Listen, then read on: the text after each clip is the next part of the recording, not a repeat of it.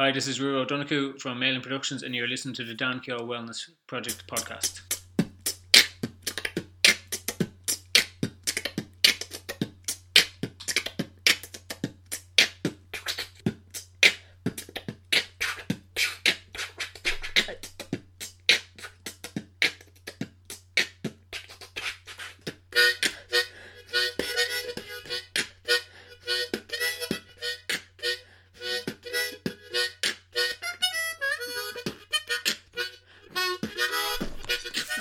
Hey guys, welcome to the Dan Keogh Wellness Project podcast. I actually don't know what episode this is. I think it's episode 28 or 29, but who cares? I just want to say a big thanks to everybody for tuning in to the last few episodes, and a big shout out to Charlie Wynn from I'm a Friend. The initiative that champions anti-bullying behaviour is really taking off in Ireland at the moment, and we're hoping to go worldwide with it. So I hope you enjoyed that episode, and thanks also for everybody who's downloaded on Podbean and iTunes, because we are nearly reaching the 4,000 download mark, which is absolutely amazing. So today on the podcast, as you heard from his beautiful dulcet tones of his introduction, I have Ruro Donoghue from Malin Productions. Myself and Ruro have been friends for about 40 years now. 45, 50 years. 45, yeah. Since the womb. Since before we were born. Yeah.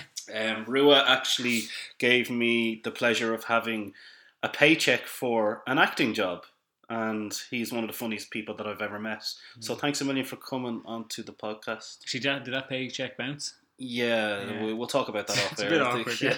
Was it an extremely large amount of money you wanted, though? It was, and I really enjoyed the clandestine way in which you went around the city centre just handing people their wages, like some sort of slum landlord. Who's next, Dan? Let's get him. I mean, we met in the Broad at the fucking Keys, didn't we? Yeah, no, we met there at Bad Bob's in Temple Bar. And it was beautiful because I had no money at that time, so it was great. So, Malin Productions, how did the whole story begin for you with setting up Malin Productions and everything you've done in the area of theatre and drama? Well, it basically started off from, I had an audition years ago, and I wasn't particularly happy how I was kind of treated in the audition. It was just kind of didn't go great, and I didn't think the director was particularly nice. And I left thinking, why don't we just do our own shows? Just create our own work. And I had an idea for a show, and I just started writing it, and I had about a few scenes done, and I had to pay a deposit with the new theatre in Temple Bar. Yeah. And I just said, look, we'll just go for it. So I said to Andrew, and we said, yeah, let's just set up a company. It was something Andrew is very interested in too. Andrew is Rua's partner in crime. Partner in crime in life and in theatre. Yeah. So that really was the whole motivation for setting up Malin Productions, was a difficult experience that you had. Yeah. Being the actor in the audition. Yeah. And it was basically a fuck this moment. 100%, yeah. Let's treat people the way they deserve to be treated. Yeah. I left feeling kind of dejected and like, what's the point? And then I knew what show they were doing. I knew where they were putting it on. I was thinking, well, we can do that. Yeah. Why can't we just do that? Yeah. And that's just where it came from. Like, it was a gamble, obviously. The show could have went terrible.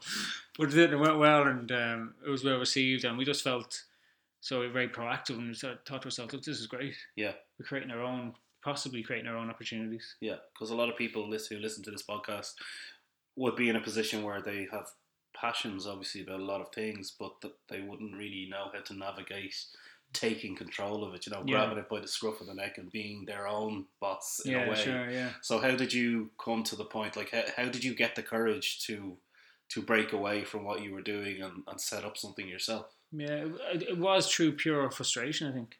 Okay. And pure, like, we went to, myself and Andrew went to college together. We did college for 3 years, and in that time we learned, we were lucky enough to do a module of setting up a theatre company. Oh, okay. So we kind of had that the idea of roughly what you do. Obviously, it's very different than to actually do it. Yeah. Yeah. But it was just pure frustration and pure I just wanted to create something. Yeah. Just waiting to do something that's horrible. You're constantly waiting for the phone call from an agent or waiting this kind of stuff. You have to just do it yourself. Yeah. Because you go crazy waiting. So it wasn't like you were sitting there waiting for the courage to build up. It was out of in my opinion, whatever motivates somebody. Yeah. That's what they need, and in your case, it was frustration, and so it's grown since. Like, when was that you set it up? Was it 2010? Yeah, I think. so 7 years deep. Yeah, so 7 years deep in, yeah.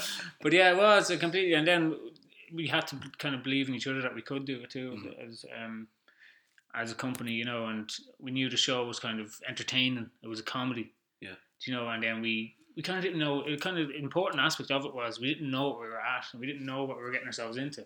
So the first show we ever did was probably the show we've enjoyed the most because there was no pressure. We didn't have that pressure of going, okay, we have to get these people in, we have to make this kind of money, we have to do all this. Yeah. We kind of learned on the job, and we had people around us who were in the same position. Yeah. Like we had technicians who were only starting in the industry, and now they're highly successful technicians, and they all say that was a show where we learned everything because we just threw ourselves in. So like it was literally, was it the blind leading the blind? Yeah, I mean, I know you had the module on your belt. Yeah, but that doesn't I mean, you can learn as much theory as you want unless you're actually applying real world situations. No, completely. Like when you're sitting in a room, and we were in college in Swansea in Wales, we were sitting in that room and your man's telling us what to do, and you're writing it down, that's grand. Yeah. But then when you're actually physically doing it, and then someone goes, okay, how are you going to sort out the insurance? You're thinking, the insurance? And how are you doing pay? Like how are you gonna get your rental space? How are you gonna get your props? The what now? All that kind of stuff. Yeah. We will. So we use our own furniture. We got all the actors. Yeah, bring in loads of your clothes, and we'll pick whatever you have.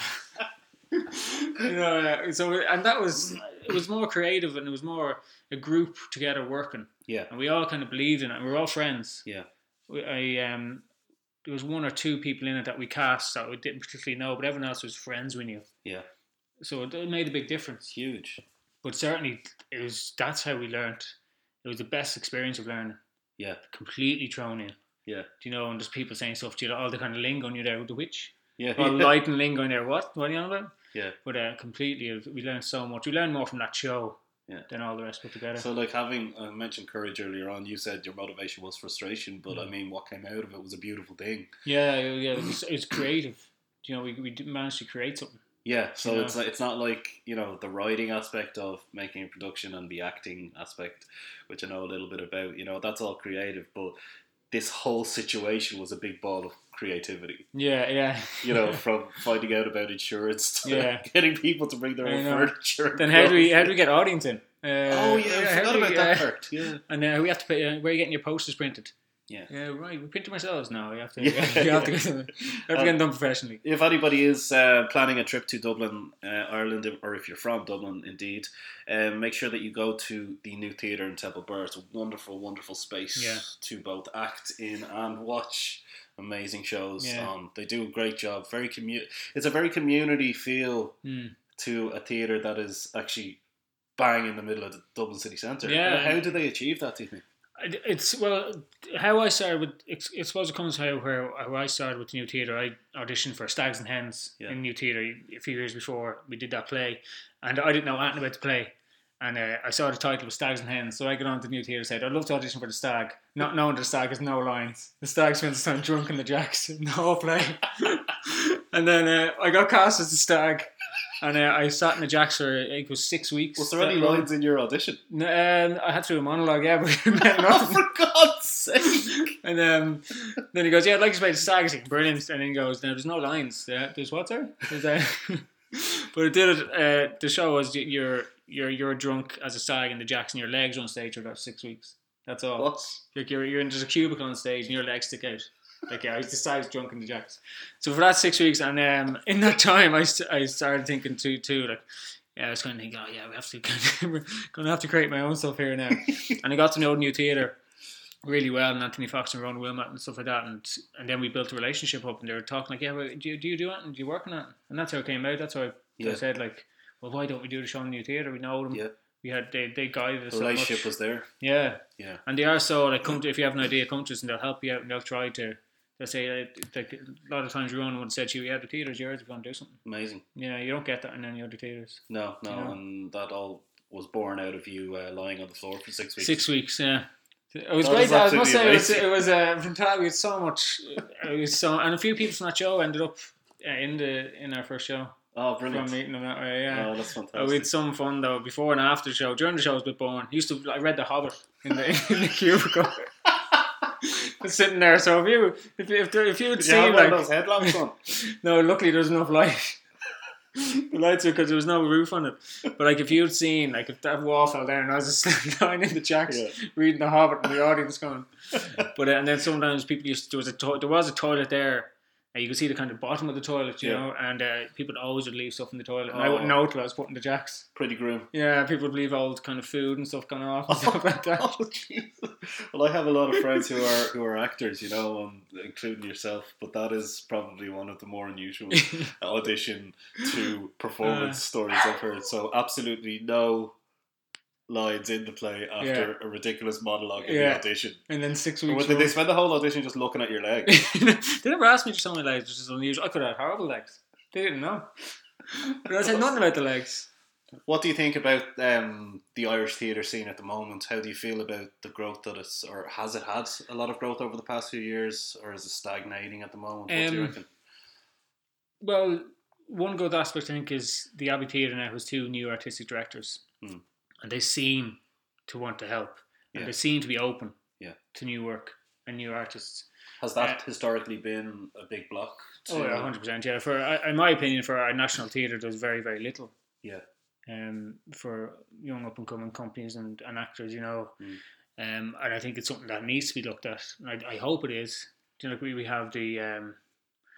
Waking the Feminist stuff as well at the minute with the Abbey. They are supporting that, and it's something that needs to be looked at. So I do hope that people like that, new people coming in, like they're both not from Ireland, so I think that might help.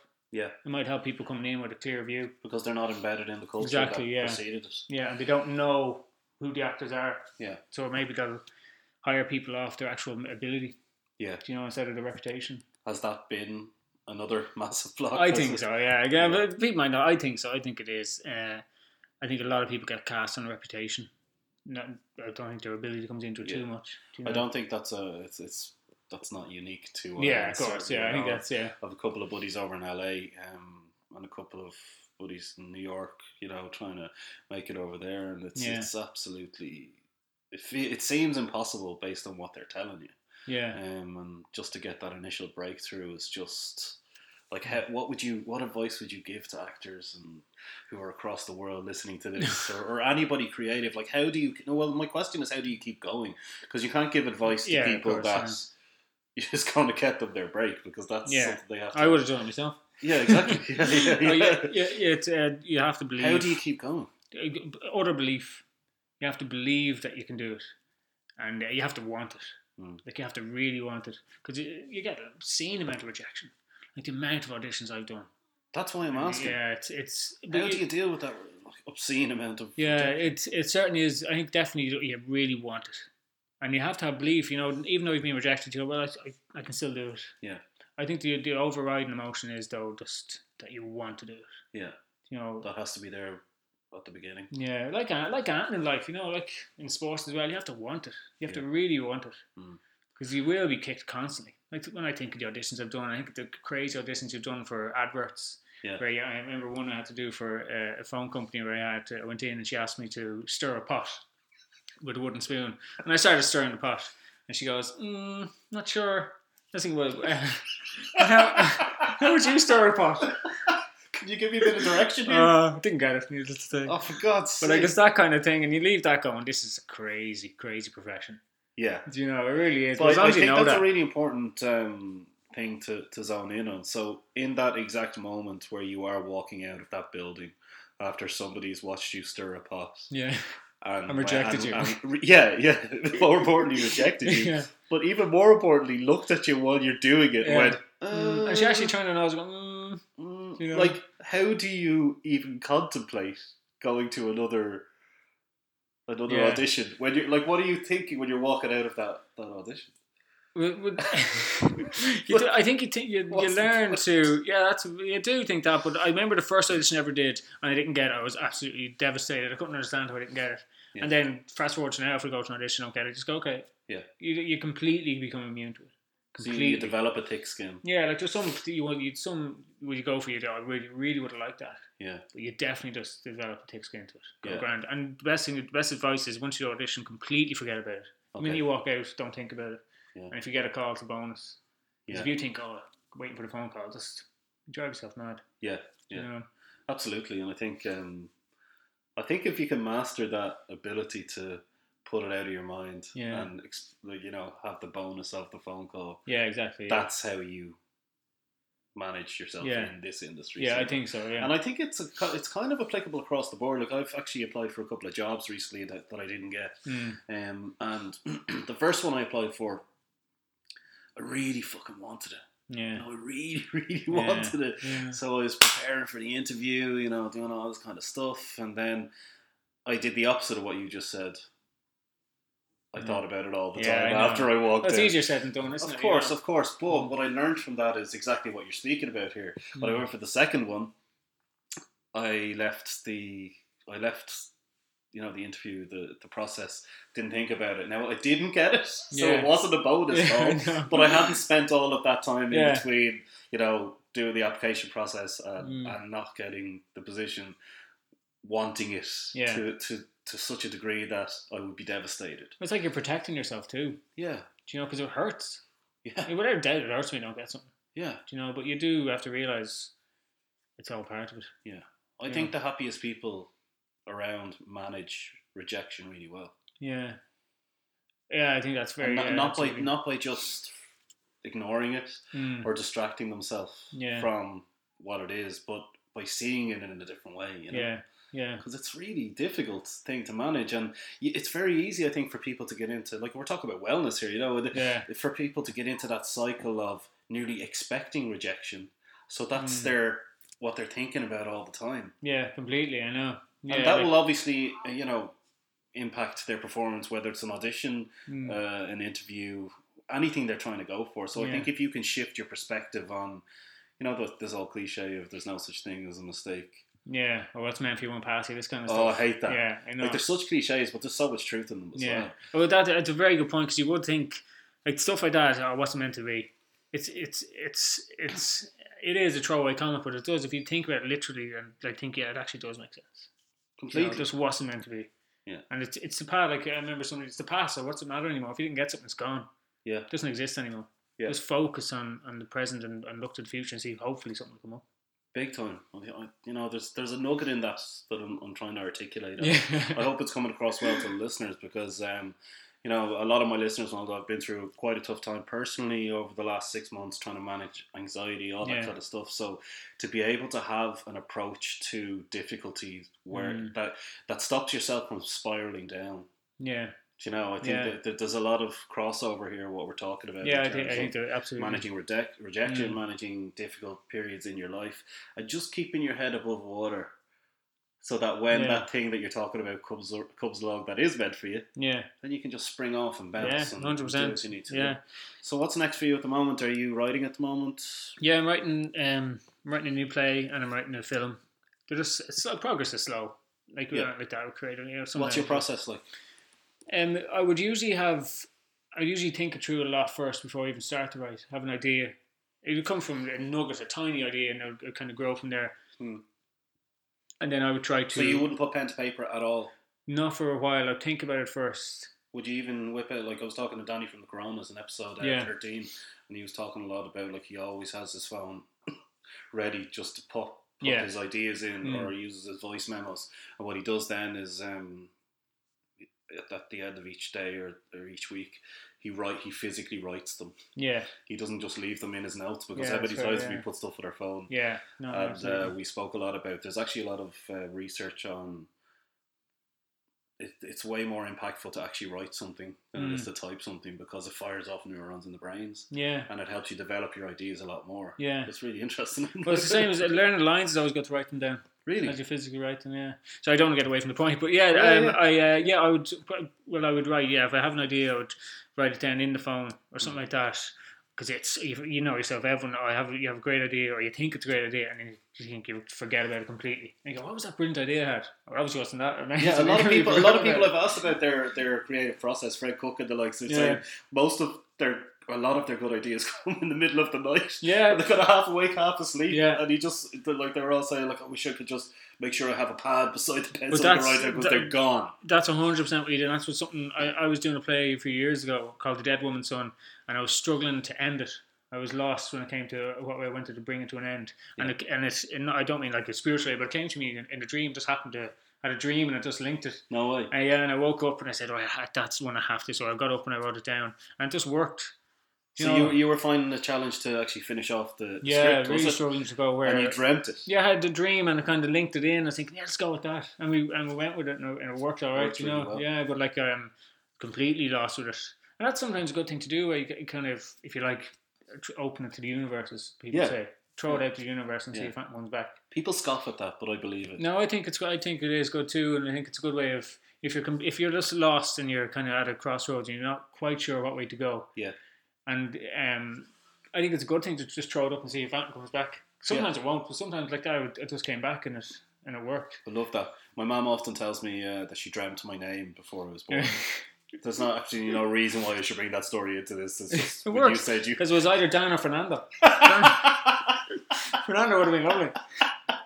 Fernando Kill. Fernando Kill has a nice ring to it, actually. I think you should change your name. Yeah, well, if I'm ever going on stage in a Dublin inner city gay bar, I know what my name is. Or why don't you just be like a Brazilian, just call yourself just Fernando. Get rid of the Kill, and here's Fernando. The shirt sales would be massive. They'd be massive, yeah. So you before you put pen to paper, then you're thinking about like how you don't put a time frame on it. You don't limit yourself. No, I try not to. At the start, I try not to, but then I would like a deadline at some point because you can. No, but I mean in terms of before you put pen to paper. No, yeah, no, you let it develop in your mind. Yeah, like do you meditate? Do you sit down? What I would usually do is I would go for a walk and listen to music. Okay. I find that very helpful. Okay. And sometimes, like a lot of times, a song might inspire something or just put something into your head. Yeah, I find that very helpful. That's a walk is great to clear the head anyway. Yeah, you know, and just develop things. And then when I feel like I have a rough idea where I'd like to go, I'll start writing, and hopefully, you know, something will come of it. And it's a very fluid process, I guess. Is it like you don't always know what direction you're going to go. The ideas sometimes come to you when you're actually physically writing. Absolutely. You'd be writing and something will come to you and you go, oh, that's good. Like it's like you'd be writing and thinking, that's brilliant. Then you read back over and go, that's terrible. But no, like sometimes what I always want in a writer is to try to get into like a zone where I'm sitting and writing and just writing. And it doesn't matter. Nearly like free association. Yeah, in some way, you just like whatever's popping into your head. Yeah, just keep on writing. And a lot of the times now, a lot of stuff you won't keep, but sometimes you come up with. That's funny. Fred Cook said the exact same thing. He said that's actually what he does for his comedy. Yeah. And he's obviously a musician as well. Yeah. Merges the two beautifully. I think. Yeah, he's a gas character altogether. But yeah, he was talking about the idea of writing for the bin, essentially. Yeah. Tony Robbins talks about this as well. It's the best advice he gave to some famous songwriter. Yeah. Is just exactly what you're saying there. Free association, just writing. Keep on writing. And if 10% of it is something you're willing to keep, that it was worth it. Yeah. Because sometimes it's so hard to get going. It's so difficult to get going with a play sometimes if you're writing it and you're hitting a brick wall and you keep on leaving it and walking and you do a few pages and go, no, I'm not into it. Yeah. And then a few times I'm kind of aware that I'm in that kind of little bit of a zone. Yeah. Where you go, just keep and just hope and keep on going, as long as possible.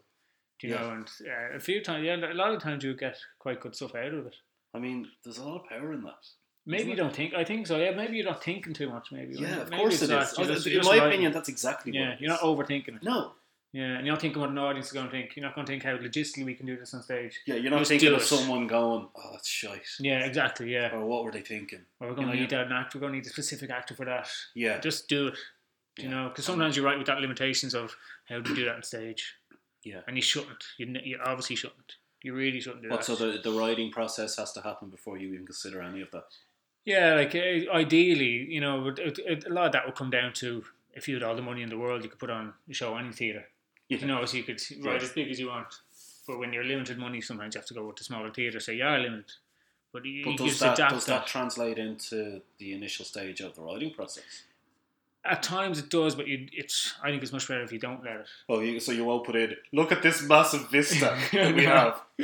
But I'm so glad we bought this I know, house. I The know. balcony is incredible. Let's use the balcony. But like, write it and then try to figure it out how you can stage it. Yeah. Do you know, that's the best way of doing it. Yeah, because you can always edit, right? 100%. And there's always brilliant people. There's always brilliant artists around, lighting designers themselves, set designers Yeah. who can go when you don't have that expertise to go, look, I want to do this here. Yeah. And you can go, I don't know if I can do that. And you get some brilliant designer to go, yeah, that's simple, just do it this way. Yeah, I'm You lucky know? enough to be part of an amateur theatre group down in Nace called the Mo Club. I know, yeah, I've heard of them. Absolutely brilliant. Yeah. You know, people who give their time Mm. completely free of Yeah. charge because there's no money to pay Yeah, anybody. yeah. But they have you been in the Mo Theatre? I haven't, no. It's a beautiful space. It's similar enough size, bit bigger than the new theatre. Yeah. But the stuff that the set designers can do, Yeah. and bear in mind, like, these guys are all volunteers, Mm. would blow your socks off. Yeah. Like, I cannot believe, like, they won the All Ireland One Act Festival Yeah. in 2016, and I just couldn't get over how well they made the set. Like, the set designers, in my opinion, like, can make or break a show. Yeah, 100%. Yeah. Are you involved in that side of things as well? We have a few set people we work with, so you'd give them a few, you might tell them what you might be thinking. Yeah. Then they all work different ways. Like, some person won't even read a script. He want you to tell him what the show's about, and he'll go off and come back with amazing stuff. You know, or else other ones go, I need to know the script. But you have to trust, like with anyone you have working with, you have to trust that their ability. Yeah. You know, why ask them otherwise? You know, so if I get a Yeah. set person in and go, we trust you, and just see what you come up with. Yeah. And most times it works. Yeah, most of the time. Most times you don't have to go, what's this? Let's focus What's this on joke? let's focus on the times it didn't work. Yeah. Because it is the wellness podcast. Yeah. Absolutely. Actually, no. Let's talk about a time when it didn't work. Didn't work, yeah. Without identifying, Yeah. obviously who it was, but how did you deal with that as a director and Yeah. an overseer? Was it challenging for you? Yeah, there was one time we had a show on, and they started working on the set, and we were due to go in the next day to start to get everything ready for the previewing the next day, and I saw pictures of what they'd done so far on the set, and it just wasn't right. I knew it wasn't right as the writer of the piece and director. I knew it wouldn't work. I knew from Okay, so let's stay in that moment. What Yeah. are you thinking to yourself? Shit, how am I going to approach this? You know, remain professional. yeah. Like, what's your mindset at that moment? I suppose the first thing I had to be honest was to remain calm, because I was a bit pissed, because I remember at the time before that I told them what aspect I wanted to go down. Yeah. And it was completely different. Mm. So You first have thing to was manage your frustration. oh yeah, absolutely, yeah, because it's so easy because there's so much stress involved when you're putting on a show and stuff. So it's so easy to blow off the hand. Yeah. Do you know, just remain calm, and then know that they're artists too. So you just need to work together with them. Yeah. Like, don't react in Yeah. the moment. Breathe. Take Yeah. a second. Absolutely. Go, okay, let's clear my head before I react here. Because if I react now, we're gonna have big problems. Exactly. You know, you're gonna have someone walk out. Yeah. You know, you're gonna have someone go, well, leave it, but do it yourself. And I'm sure it happens more often Oh, than not. absolutely. I think that's. I remember someone said it to me years ago. Just breathe before you react. Yeah. And it's so. Well, it's helpful. actually one of the most important lessons I've learned in my training as a psychotherapist is Yeah. how to breathe properly. Yeah, I yeah. know that sounds mental, lads. Yeah. I know it sounds mental. But what I was actually doing before in terms of managing anxiety, frustration, depression, all the things that are challenging emotionally, I only realised when I started this training that I was only breathing to the top of my chest. Yeah. Shallow breaths. Yeah. You're not going in deep. Which was causing a lot of anxiety. Yeah, it's like a hyper. It's a hyper physiological breath. thing. It's yeah. physiological. Like, there's tons and tons of research into this. Yeah. So at the start of my training, I kind of was like, "Oh, come on, what? Yeah, breathing. You I want know, to I teach know how us to how-" breathe. Yeah. I've got this far. Yeah, I'm 30, I have lungs. I'm I know what 34. I'm doing. yeah. Yeah. I have great lungs. Yeah. But it has definitely been the most impactful part of my training in terms of my personal development, and to connect with what you're saying there, Rua, in terms of managing in the moment a very stressful, I'm loath to say traumatic experience, but it is impactful in traumatic experiences if you can think to do it. But in a very stressful moment where you're highly frustrated, highly anxious, highly angry, Yeah. breathing into your belly through your nose, Yeah. exhaling through It's your amazing mouth. what it does. So the breathing in through your nose, and you got to put your hand on your belly to make sure that it's going out when Yeah. you're breathing.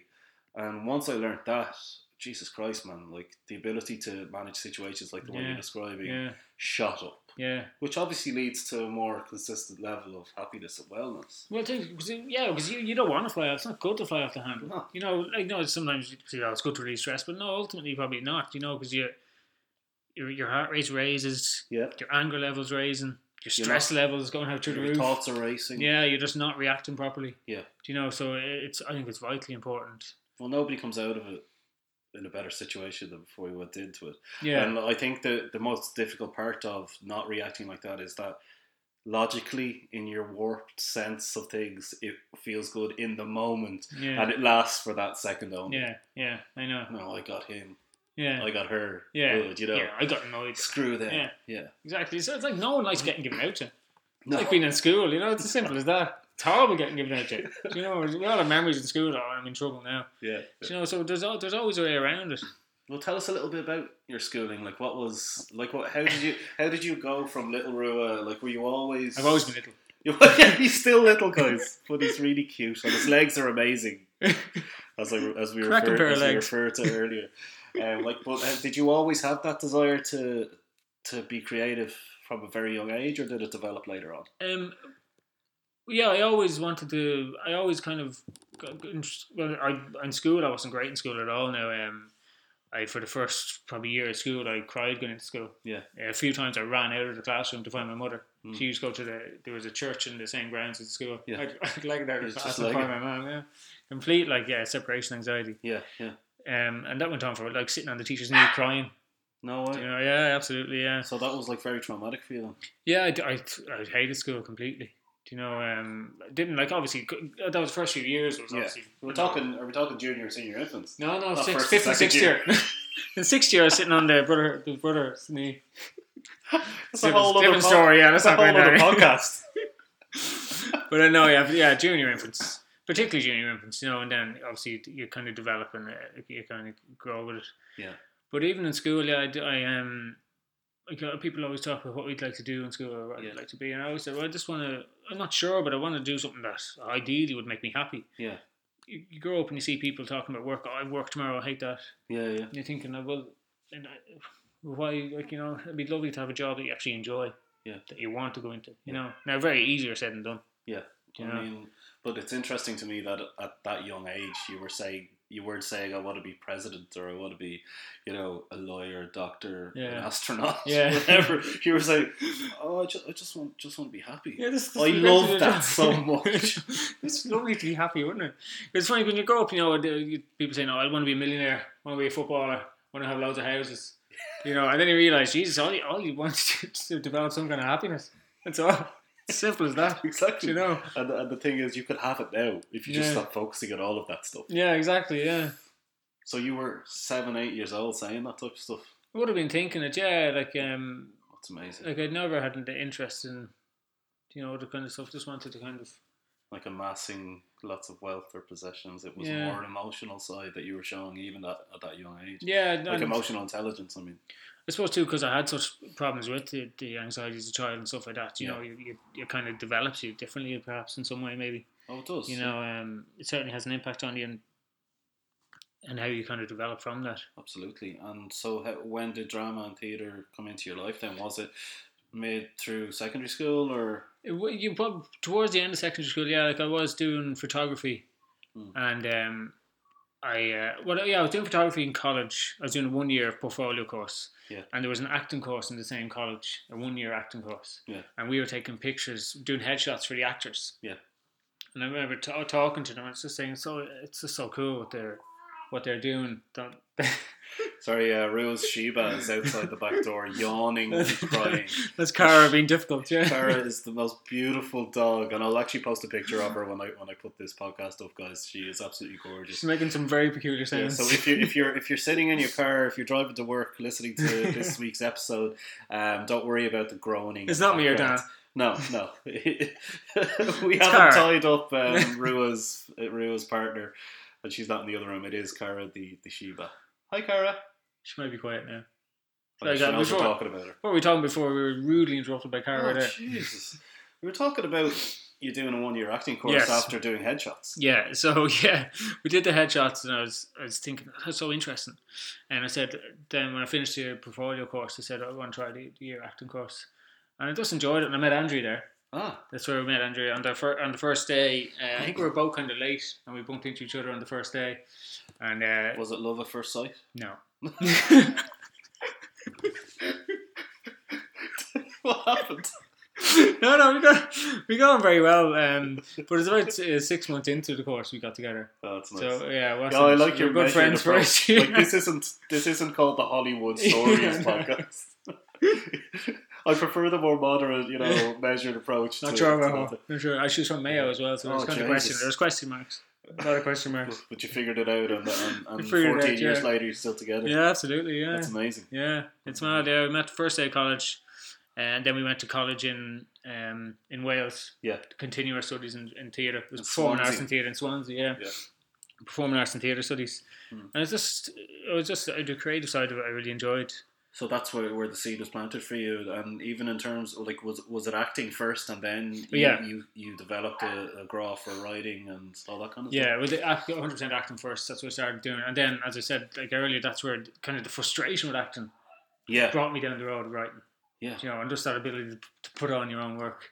And he gave you a crash course in what we discussed earlier in terms of dealing with rejection. Yeah. But at least you had met your partner in crime, Andrea. She was able to support you through all. We both got the rejection together. But that's another aspect where we're two actors, so we kind of know each other, what it's like, that kind of rejection. Yeah, it's a great understanding. Yeah, it's amazing. Yeah. So we were supposed to record last week.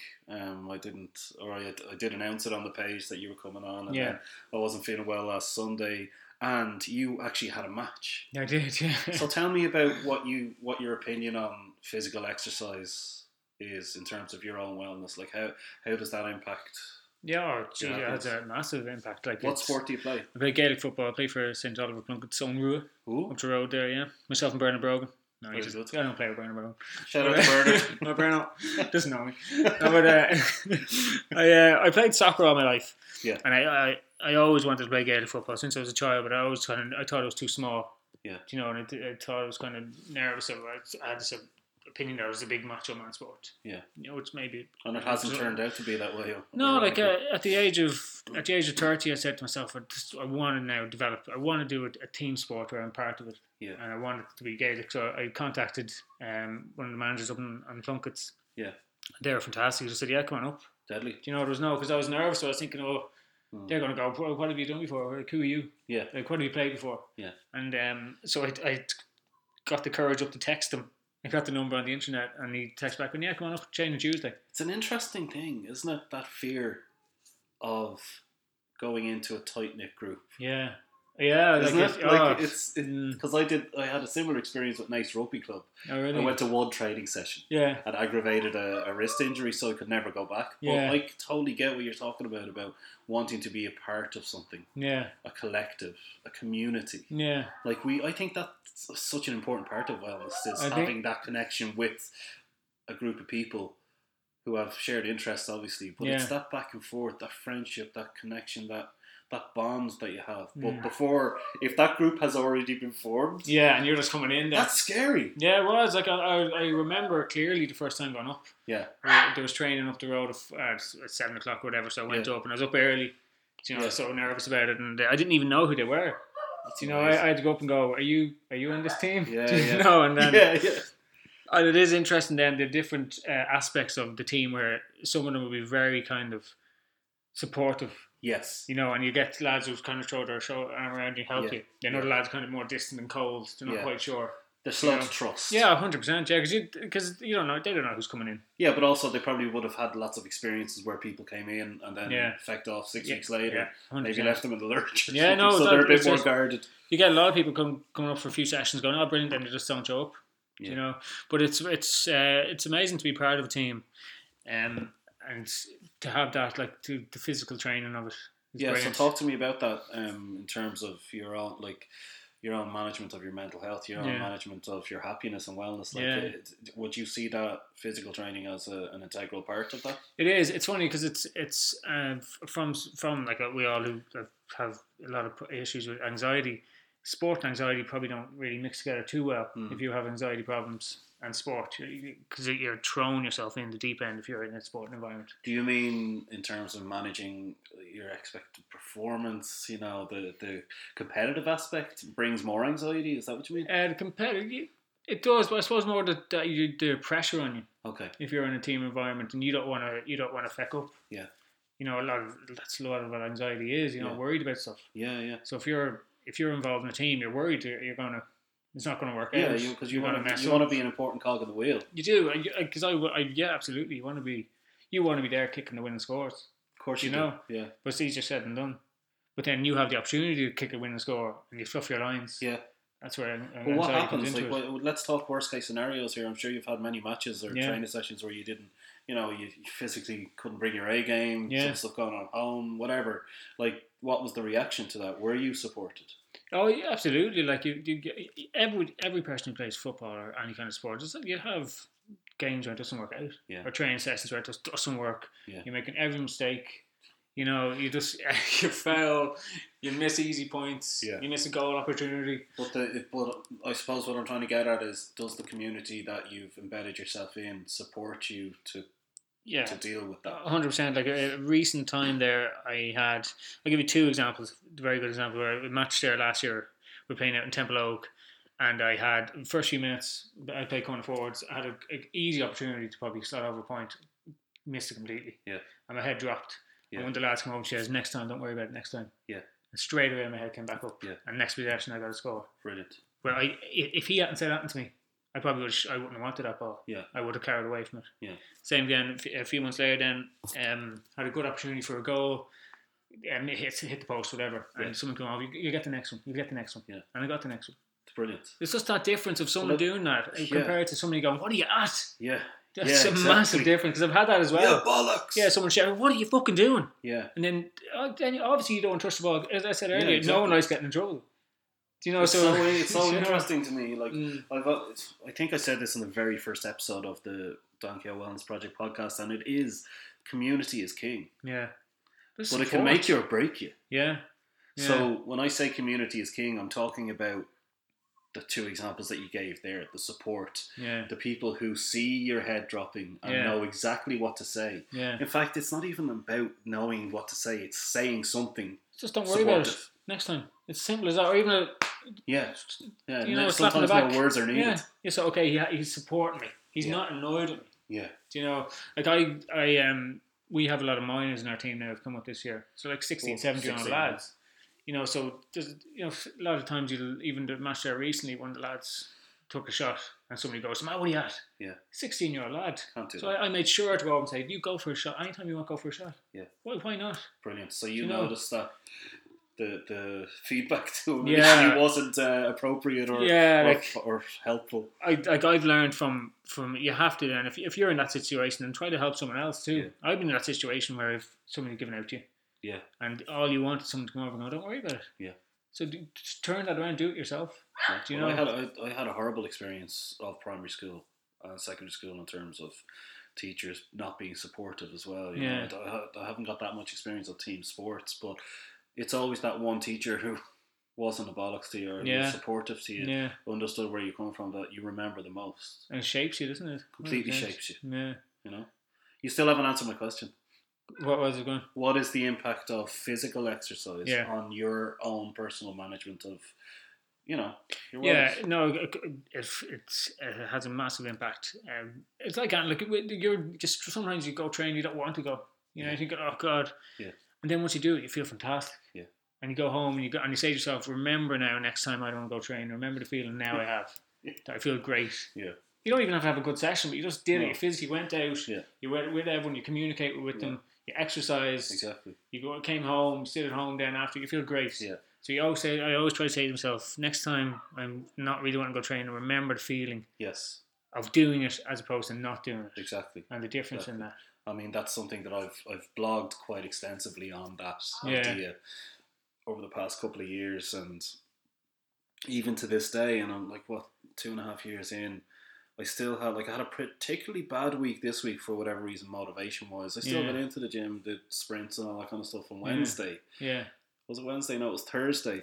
But even to this day, I still find myself falling into that dynamic of, oh, fuck that. You know. And I don't do it. Yeah. So I'm still kind of grappling with the idea of how to get over that hump when you say, I'm too tired. Yeah. But the week before that, I had 6 sessions. I know. Do you know what I mean? Yeah, so it's getting a balance around it, but knowing how you're going to feel is a huge motivator. Oh, I think so. Yeah. That, and I'd always set myself a goal. Like, with the football, for example, I'd always say at the start of the season, I'd set myself a goal. Yeah. It might be, I don't know, start 20 games.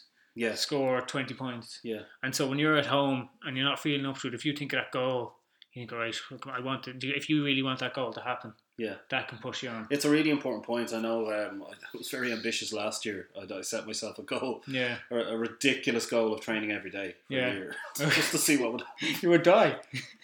I nearly died. Yeah. However, there was like if I had been where I am now this time last year and had set the goal, I definitely wouldn't have only trained twice this week. Yeah, this yeah, week. Yeah. I know what you mean. Yeah. So having the goal, I think, is crucial. I think it's massive, and a lot of people who access this podcast, and thanks a million to everybody who's listening right now, would maybe be at the start of a journey where they haven't been in regular exercise, and they might be contemplating it. You know, it is called the Wellness Podcast. It is about you know, helping yourself to feel better through listening to the experiences of others. I think what you said earlier on is really important. Just go for a walk, lads. Get your headphones in. Yeah. Go for a walk. Do a bit more the next day. Listen to podcasts when you go out on walk. I mean, you were referring specifically to your writing process. Yeah, but even that when you're feeling ideas, but it's even so feeling impactful. down. Yeah, if you're feeling down, you know, it's so important to get out. If you're feeling down, get out of the fucking house. Yeah. I know some people would say, "Oh, it's so hard to get up." Well, just, you know, sometimes you just have to do it. Yeah. If you want to put yourself first and make yourself feel better, it all comes down to: do you want to help yourself? Yeah. Do you know? I know sometimes it is very much so easier said than done. Actually, getting up and doing something and getting. But a lot of people will say, "Yeah, I want to help myself, but I can't." I know. Well, then I think it really does. I don't know if it comes down to medication. Well, I think it just comes down to you fighting with yourself and pushing yourself out the door. Yeah, but what I would say to those people, and I'm in that camp sometimes as well, is you absolutely can. Oh, 100%. So saying to yourself that you can't is probably one of the worst things that you can actually say in terms of self-dialogue. Because it's a lie. Completely, and particularly with mental health. With mental health, it's all down to you, mental health. Yeah. Do you know, so it's like saying, well, I'm feeling down, well, fuck the downs today. Yeah. Fuck you, I'm going out. Or I'm feeling down today, and that's okay. Yeah, exactly. Soften towards yourself. Exactly. I have a wonderful lecturer in college called Berna Brennan, and she teaches us a stress response module. And she just said this wonderful thing yesterday, and it was, no matter how anxious you feel, no matter how depressed you feel, no matter how whatever extreme emotion you're feeling, or even if it's not extreme, pause. Like you said earlier, Rua, take your deep breaths before you read the rights to the set designer. But she said, pause. Take your deep breath and soften. Isn't that beautiful? Yeah, absolutely. It's so expressive because what it means is if you can visualize it, guys, and you're having high anxiety or high anger, depression, frustration, whatever, the word soften breaks it down a bit. Yeah, it takes the edge off it. Makes it more gentle. It? Yeah, 100%. Yeah, yeah. Nice, so I thought that was beautiful, and I think a very important point is absolutely, like you were saying, push yourself out the door. But before you do that, just say, okay, it's okay to be like this. I'm feeling crap today, but that's okay. Let's see if I can help myself. Let's see if I can sort it a little bit. Even one small, tiny thing. Yeah, it's amazing what going for a walk would do. Yeah. Because a lot of times it's up to you to help yourself. A lot of times other people won't help you. A lot of times people have their own little issues. Of course they have their own battles. So sometimes people look, I need help from other people. Yeah. Absolutely. But sometimes look to yourself first, see if there's anything you can do for yourself. Exactly. If it can be a simple thing of going for a walk and then feeling a little bit better, well then you know it's not that big a deal because I feel a little bit better. It's nearly similar to the idea that you spoke about earlier about just riding. Just riding without expectation. Yeah, just do it. Walk without expectation. Yeah. Don't expect to be, cured or do a 180 on it. Don't expect to be, high as a kite. If you feel a tiny Walk bit better. without expectation. Yeah. Every little impact builds on each other to either be positive or negative, but in this case, hopefully positive. Because it's like it's like stopping the ball rolling. Say you were stopping the depression or anxiety ball rolling. It's rolling towards the badness. Yeah. But if you go for a walk and you feel a bit better, and it stopped the rolling badness, the even if ball it slows stabilised down. it, it still stopped it going backwards. Yeah. It might not go forward a little, you maybe go forward a tiny bit, but it's still something. And then you feel, okay, well, I'm in control. I'm helping a little bit. That's a really nice analogy for it, and I often think of the analogy of, do you remember Street Fighter? Yeah. Hadouken, all this crack. Well, any kind of 2-player, fighting game where they have the energy bars. Yeah. So my analogy that I often think of is when you're feeling really shy, your energy's flashing yellow at the bottom, and unless you get your exercise in or your boxing, that the opponent, which is obviously the depression or anxiety, is going to KO you. Yeah, it's true. So it's a matter of kind of filling your own energy bar. Yeah. And it's up to you. I think that's the nice thing about it, is that you can help yourself. Yeah. Do you know that you've helped the energy bar by doing something simple? It could be anything. Yeah. It's really it's beautiful for me to we're to mid. How old are you? 34? 51. Oh, Jesus Christ, he looks amazing. 33. Wait until you see this guy's picture, guys. You're not going to believe it. No, 33 last month. I just love that me and you are sitting here talking about this, because there is such a dearth of this type of thing out there where two young, well, I think we're still young. Are we still young? Young studs. 2 young studs. But 2 young Irish men, we're young, talking about this issue in a very open, comfortable and honest way. Yeah. And there is a movement on at the moment. I know Brezzy and the Rubber Bandits are doing great work towards that. And Brezzy's done amazing work. Unbelievable. Because you're getting this successful, handsome, big man, in Ireland coming out saying, I have panic attacks. Yeah. So what? Yeah. Because a lot of times it is a classic Irish thing of depression. Yeah. No, don't talk about that. Go into the doctor with anxiety. I'll put on a sick note that you have a flu. Yeah. Why? Oh, because people judge that. Exactly. People judge that. My doctor and other doctors I've had before was just like, I'll just write virus. Yeah, why?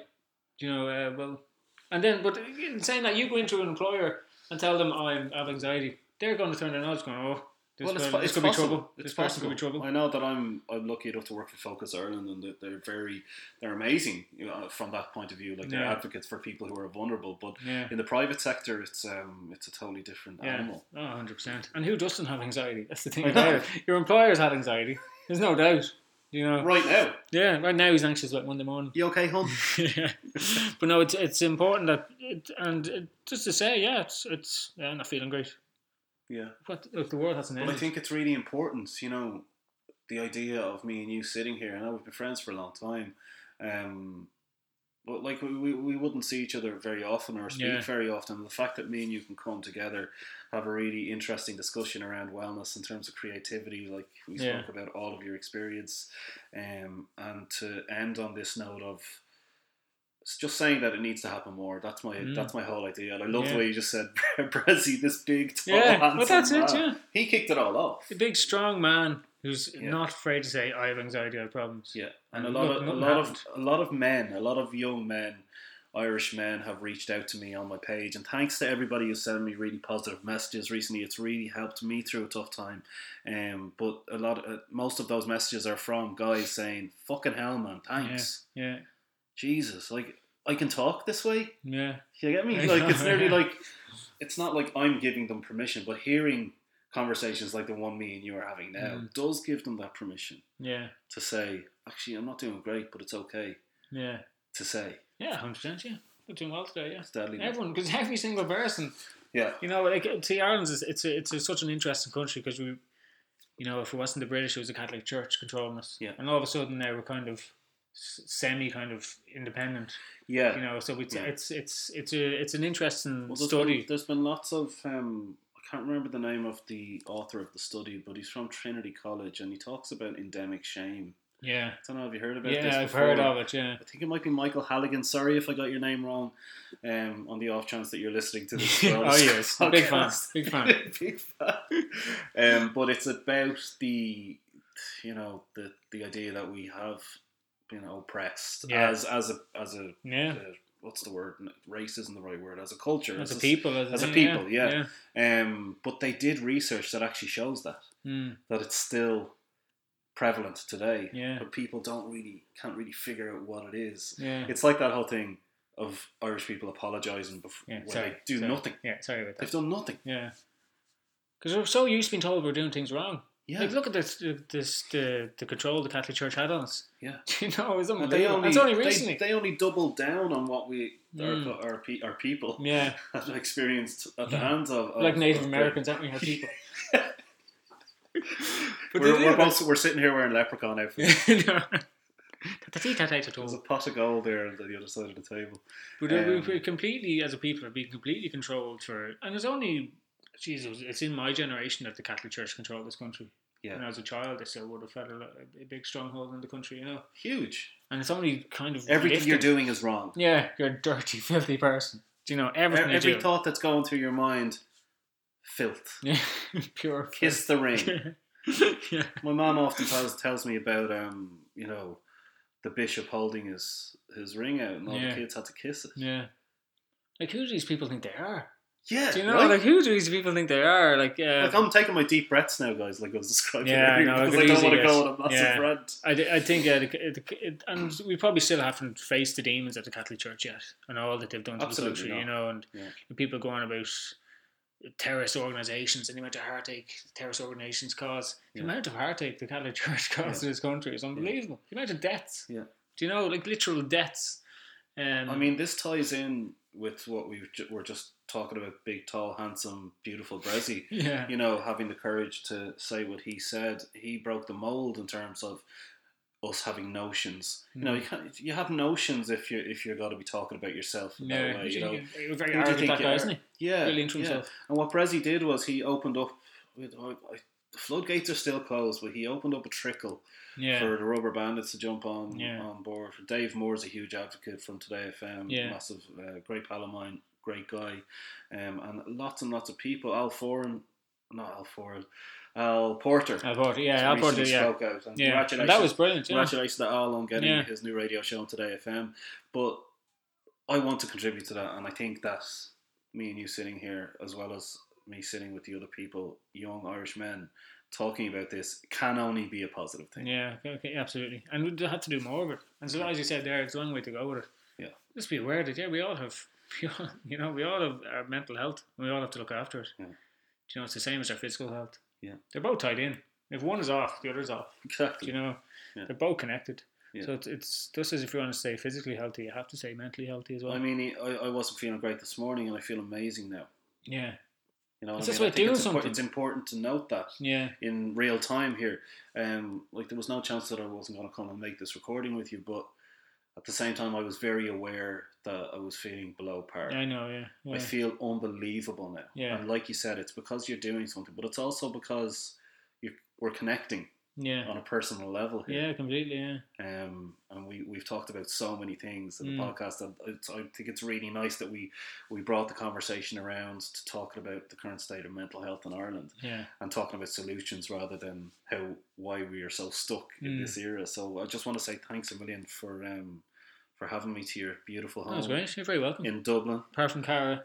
Cara, I don't think the listeners would have heard that much. The laptop... but she had some very good opinions in fairness. She did. What she was saying was very good.